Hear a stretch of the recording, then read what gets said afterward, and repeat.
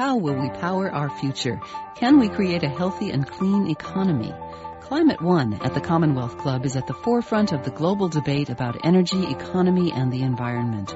Bringing together the brightest and most provocative leaders of our time, Climate One is the place where big ideas get heard. With thoughtful and insightful discussions on policy, business, science, and culture, Climate One founder Greg Dalton gets to the heart of the matter. It's our future. It's time to come together. I'm Greg Dalton, host of the Climate One radio and TV show at the Commonwealth Club. We're here with Michael Shellenberger and Severin Borenstein from Berkeley. Michael from the Breakthrough Institute. We're talking about Pandora's Promise. And Michael Shellenberger, let's begin with you. Tell us how you got involved in this, how this story, this film got made. Well, it's just like Robert says in the movie, or I don't know if he does say in the movie. He changed his mind about this over a period of years. That starts with, he made a movie called Earth Days with Stuart Brand. And in it, the story says they went to Sundance with it, and the first question was about whether environmentalists should support nuclear energy. And Stuart said yes. And somehow it came up where Robert just was like, is that something that people in the audience are interested in? And everyone was like, raised their hand. They were like, we want to see what that's about. And I think he wanted to tell his own story of kind of his own conversion story through different folks, and so he wanted to find people of different, ages and obviously nationalities to just kind of describe why they changed their mind. And in the film, you tell about your own conversion. Were you converted before you got involved with the film, or did they come? Okay, so you had your own conversion before you got involved in the film. Yeah, and so it was slow, right? So we realized when we started looking at the energy data in 2006, really earlier, in the early 2000s, we co-founded a big push on renewables called the Apollo Alliance. And the idea was the world's going to use a lot of energy. So we knew that the world would need a lot of energy. But it was like nuclear was something, it wasn't like we were actively rejecting it. It just was sort of off of the table. It was it's sort of that magician's thing. It's just out of attention. It's attention blindness, sort of. And then it was just, we succeeded in getting a bunch of money spent on, with a bunch of other people on renewables with Obama. And I think that experience led us to say, boy, it's not going to just be solar and wind and efficiency that's going to power a world of 9 billion people that consumes 2 to 3 times as much energy as it consumes today.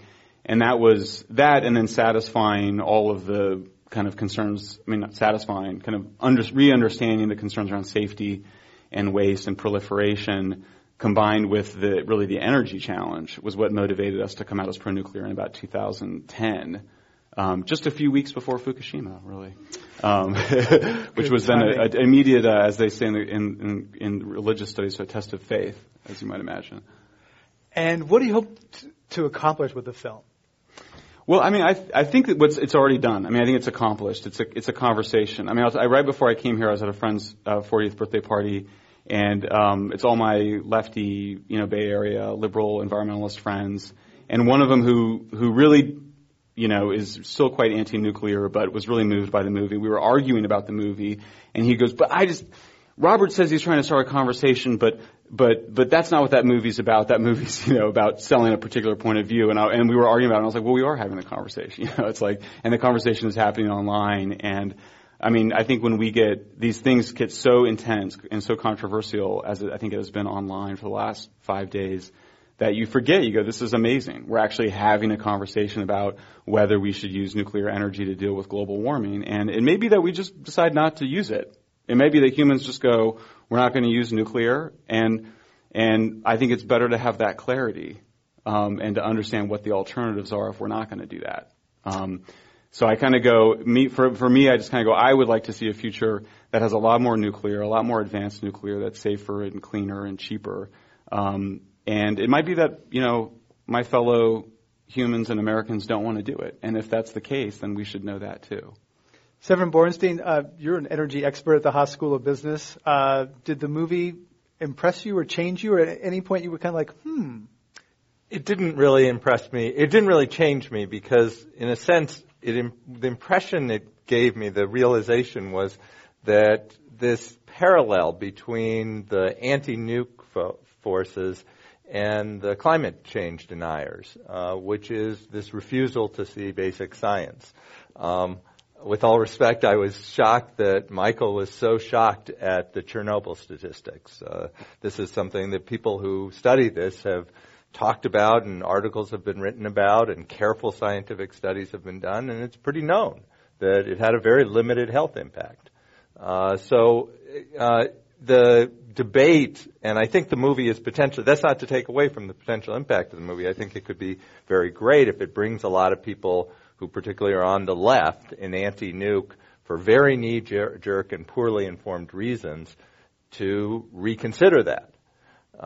Just as we would like people who are on the right, who think that climate change is a hoax, to reconsider that view. And I think there's a real parallel. What the movie doesn't address, except in two extremely vague strokes, is cost.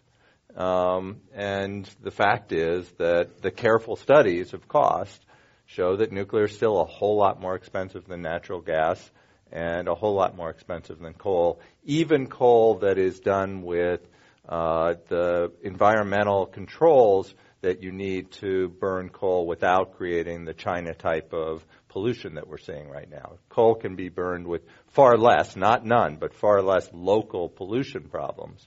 And my concern is that China is increasingly going that direction. They're recognizing they can't deal with all the air pollution, and they're saying, well, what's the cheapest way to deal with that? The cheapest way is to build coal-fired power plants and scrub the emissions. And the fact is that nuclear powers, the current designs are still almost certainly out of the money. And although I think it definitely should be part of the mix, I hope that we will consider nuclear as well as solar and wind. I think solar and wind can also play a role. When we try to be a futurist, as Stuart Brand said, a term that always makes me nervous, I think that one of the things you have to recognize is nuclear power, the cost estimates on nuclear power are above coal and natural gas, but not that far above. But that's where they've been for decades. The costs on solar are massively lower than they were a couple decades ago. That's not to say it's necessarily going to get cheaper still, but they've come way down. Wind has come way down as well. So I think all of these technologies have to be in the mix. If this movie moves us forward in saying, yes, nuclear also has to be in the mix, I think that's a good thing. I hope people won't walk away and say, oh, the problem's solved. Nuclear power just is an easy solution. Because the fact is it still almost certainly would cost twice as much as current generation technologies. And so we need to deal with that. Let's get Michael in this. Michael, a lot of your work is based on economics, and this is a film that's light on economics. So how about the cost of nuclear compared to other sources of energy? Yeah. Well, yeah, that's I basically agree with everything Severin said.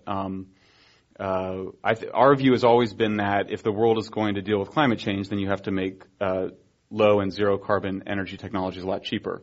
Now, the amazing thing is that is what's happened with natural gas. And it took a long time and a lot of work by both very good private sector entrepreneurs and government investment, including subsidies, $10 billion worth of subsidies for deploying these new technologies to get gas. And so now gas is cheaper than coal, which is a turnaround. I mean, 5 years ago, people would pat us on the head and they'd laugh and they'd say, your idea of making anything cheaper than coal is a joke. Don't you understand? Nothing will ever be cheaper than coal. Well, gas is cheaper than coal now, or has been. It's now probably at parity. And I think there's a lesson there, which is that, we've had a couple of 100 years now of energy transitions.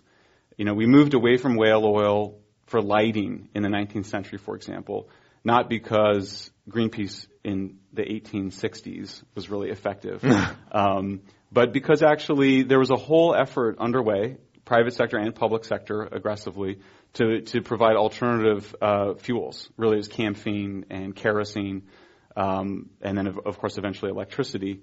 And so I think the model here is we're going to do a lot of gas in the United States, and I hope we do a lot to replace coal. I'm sorry to see us replacing nuclear with gas, however, which is what we're doing at San Onofre. Because I generally go, you want to move to less carbon-intensive kinds of energy gradually over time, and that's what we've done, and I think we should continue to do that. And so we should continue, we should go from coal to gas. I don't think you should go from nuclear or renewables back to gas. But I think we need to obviously take, and there's a longer white paper we have coming out in a couple of weeks that argues you have to make next generation nuclear technologies safer, more manufactured than constructed, connected, sort of ready and connected to existing supply chains, and also efficient in order to become cheap. Because next generation nuclear has got to be cheap. It's got to become cheaper, at least in 20 or 30 years, so that it can replace gas that I think might actually be more expensive then too. But right now, I'd like to read a quote from John Rowe, who's a recently retired CEO of Exelon, which is the largest operator of nuclear power plants in the country. He told Forbes last year that I've never met a nuclear plant that I didn't like, seen one that I didn't like, sure. But they don't make sense now. So the economics just don't make sense now, and nuclear has been promising for a long time, we're going to get safer and cheaper. Hasn't really happened. Maybe it's happened, maybe it hasn't. But the economics, it's with natural gas so cheap, I mean, it's cutting everything. Well, right? you see it in the movie, though. I mean, in the early 90s, I'm a liberal Democrat, like Dick Rhodes is, it talks in the movie.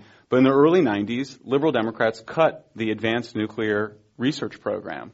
And I know on good authority that when DOE has tried to do its job and demonstrate advanced generation nuclear technologies, which it is a mandate to do. It is supposed to do that. That's its trust with the public. NRC's job is to regulate. DOE's job is to advance the technology.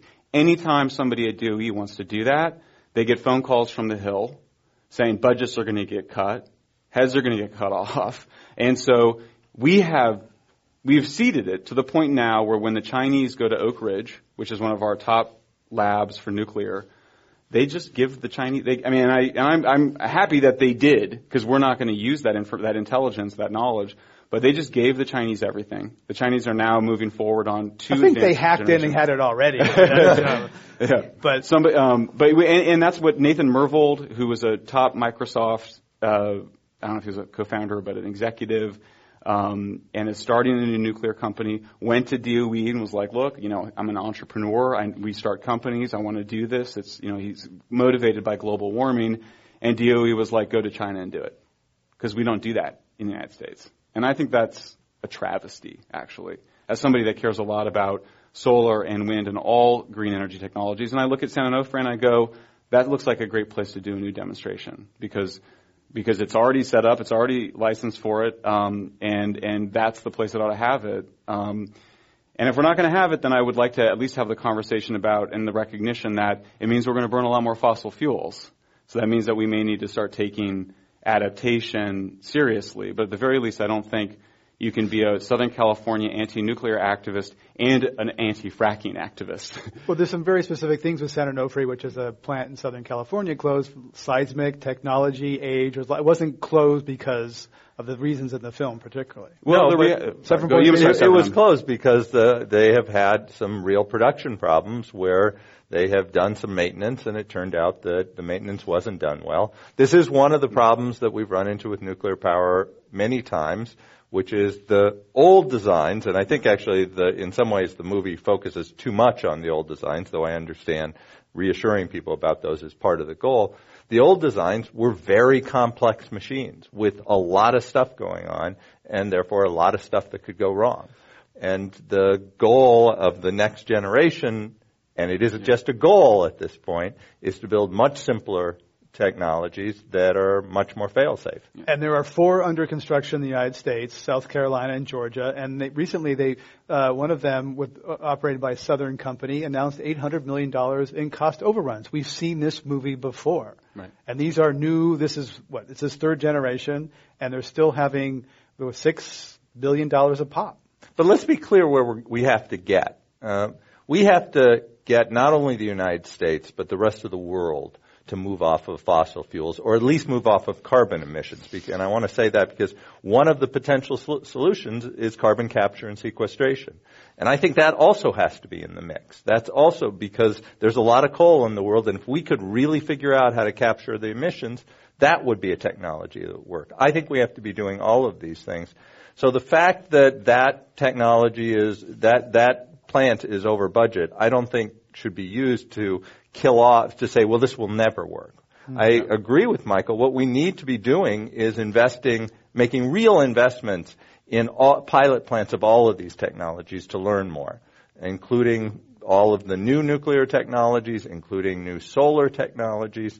We have to be willing to lose a lot of money, because the goal, if we're serious, has to be not just that we're willing to pay a little extra for it, because even if we are, the developing world probably isn't going to be. So we need to actually get to a point where there is a technology that the developing world is willing to adopt, because it's as cheap or almost as cheap as burning coal. And we're not even close to that on nukes, and we're not even close to that on solar and wind at this point. And we need to get there. The guys at Google said that really well. It needs to be RE less than C. Let's include you. We have 10 minutes left. So. I have to point out, though, they then abandoned that project. That's true. Yeah, and Let's have your audience questions. We have a microphone if you'd like to join us. We can't see, but someone with a microphone. Okay, yes, welcome. To be the leading country in the world, actually, that's adopting nuclear power. What is it that they're doing that seems to be right, and everybody else is doing that seems to be wrong? Part of our problem seems to be relying on politicians to make these kind of decisions, which is a recipe for failure.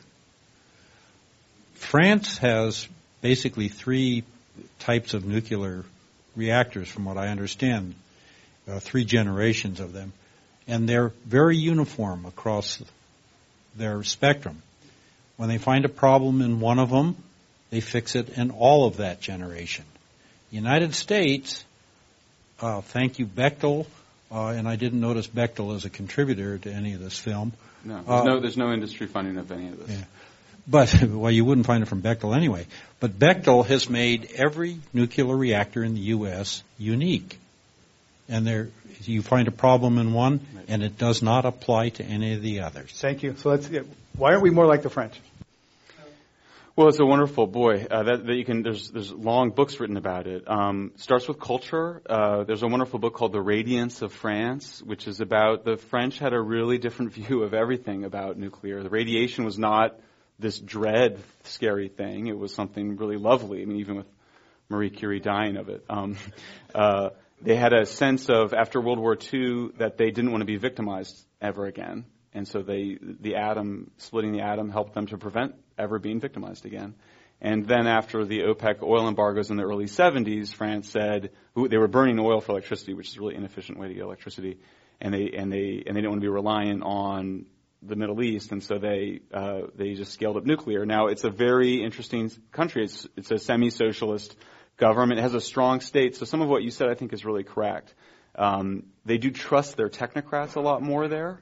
I mean, it would be like DOE. Like when you hear people talk about the DOE in the United States, it's always like, oh, DOE, it's it's terrible and whatever. In France, it's like, it's the engineers. It's the technical guys. Some of that's very cultural and very different about the United States. I think the frontier of the new technologies are actually in China. The most recent French designs have been expensive. They have standardization has shown cost reductions in terms of within the types of the poly-A, which are the phases. But generally, the cost of the plants has gotten more expensive in France, and it's mostly related to trying to make the plants too big. Our view is that you have to get to a totally different coolant system. We kind of favor more of these molten salt, or in the movie they talk about liquid metal sodium coolants, because we think that greatly reduces the safety risks and reduces the need for the expensive redundant safety systems. So in terms of looking forward, we kind of go, DOE should be much more active in this. They should be working. They are. I mean, happily, one of the stories that I think didn't get told in the movie, but is quite inspiring, is that you have new leadership at both Berkeley and MIT by just incredible men, incredible department chairs who are working really closely with the Chinese, and the Chinese are putting a lot of people behind it, and they're pursuing at least 2 advanced designs that we know of, a gas-cooled reactor and a molten salt-cooled reactor, which could then be a fast reactor that burns the waste. So we go, the action's actually all going to move to China, just as it has on everything.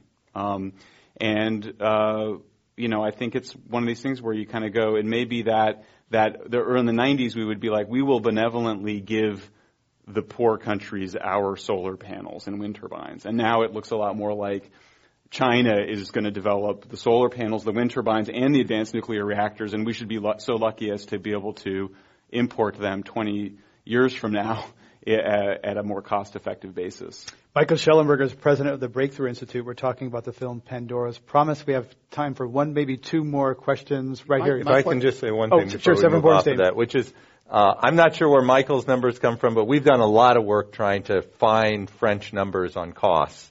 And at best, they're very approximate. The French government subsidies to nuclear power are very intertwined in the entire industry. And so trying to back out exactly what it costs is tough.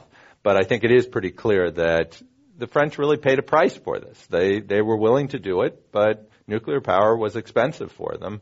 And while it did get them off of oil, and they were resource poor and had to do it, just as the Japanese, it's not that this is an amazingly cheap energy source for them.